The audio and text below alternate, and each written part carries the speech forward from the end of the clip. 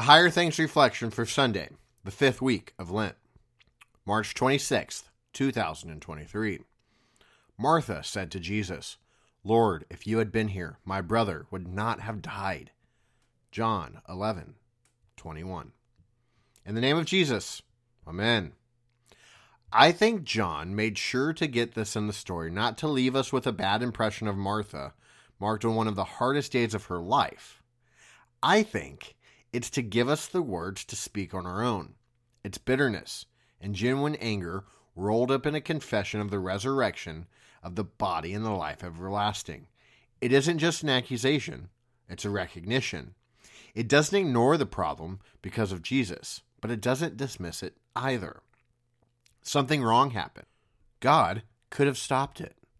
But there will be a resurrection someday. But today, hope feels far off, because we tend to root hope in the answer to prayers, not the God answering them. Hope is a Lazarus who didn't die. Hope is a Lazarus who will rise on the last day. But that leaves hope very far away when he's 4 days in the tomb and rotting. It might be worth noting that throughout this entire story, every time the followers of Jesus presume to know his plans, they're wrong. Every time they put their hope in something he can control, but not in him, it falls apart. Because hope is not found in God answering prayers, hope is found in God. Where God is, there is hope. And Jesus draws near to dead Lazarus. He could have stopped it.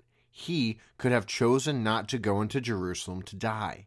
He could have chosen to punish sinners for insolence and impoliteness and, sin. Instead, his will is done as absolutely done, confounding the imaginations of everyone. So maybe hope in Jesus, not what you think he'll do. Hope is not measured in anything other than the presence of Jesus. Everything else is turned upside down. The body should never have died. The dead body should stink. And in all of it, hope is measured in something else. Jesus is near. Which may be why he gives us his body and blood in church. So that hope can be measured in more than did I get what I wanted? Or did I die and go to heaven on the last day rise? It's measured in, is Jesus here for me? And the answer is yes. Amen. In the name of Jesus. Amen.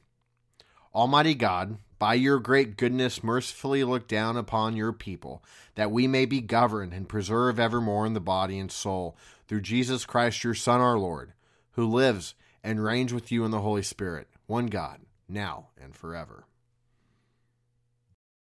I thank thee, my heavenly Father, through Jesus Christ, thy dear Son, that thou hast kept me this night from all harm and danger. And I pray thee to keep me this day also from sin and all evil, that all my doings in life may please thee.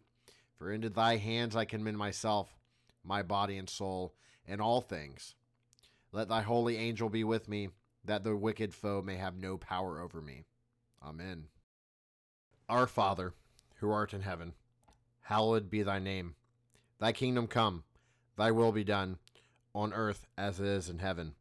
Give us this day our daily bread, and forgive us our trespasses, as we forgive those who trespass against us. And lead us not into temptation, but deliver us from evil. For thine is the kingdom, and the power, and the glory, forever and ever. Amen. I believe in God, the Father Almighty, maker of heaven and earth, and in Jesus Christ, his only Son, our Lord, who was conceived by the Holy Spirit, born of the Virgin Mary, suffered under Pontius Pilate, was crucified, died, and was buried. He descended into hell, and the third day he rose again from the dead. He ascended into heaven, and sits at the right hand of God the Father Almighty. From thence he will come to judge the living and the dead.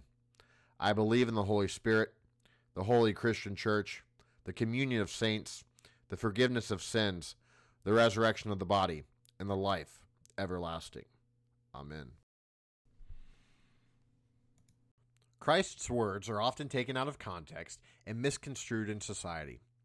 Learn how to understand and share the true meaning of frequently misunderstood words of Jesus. And Jesus said what? Now available from Concordia Publishing House.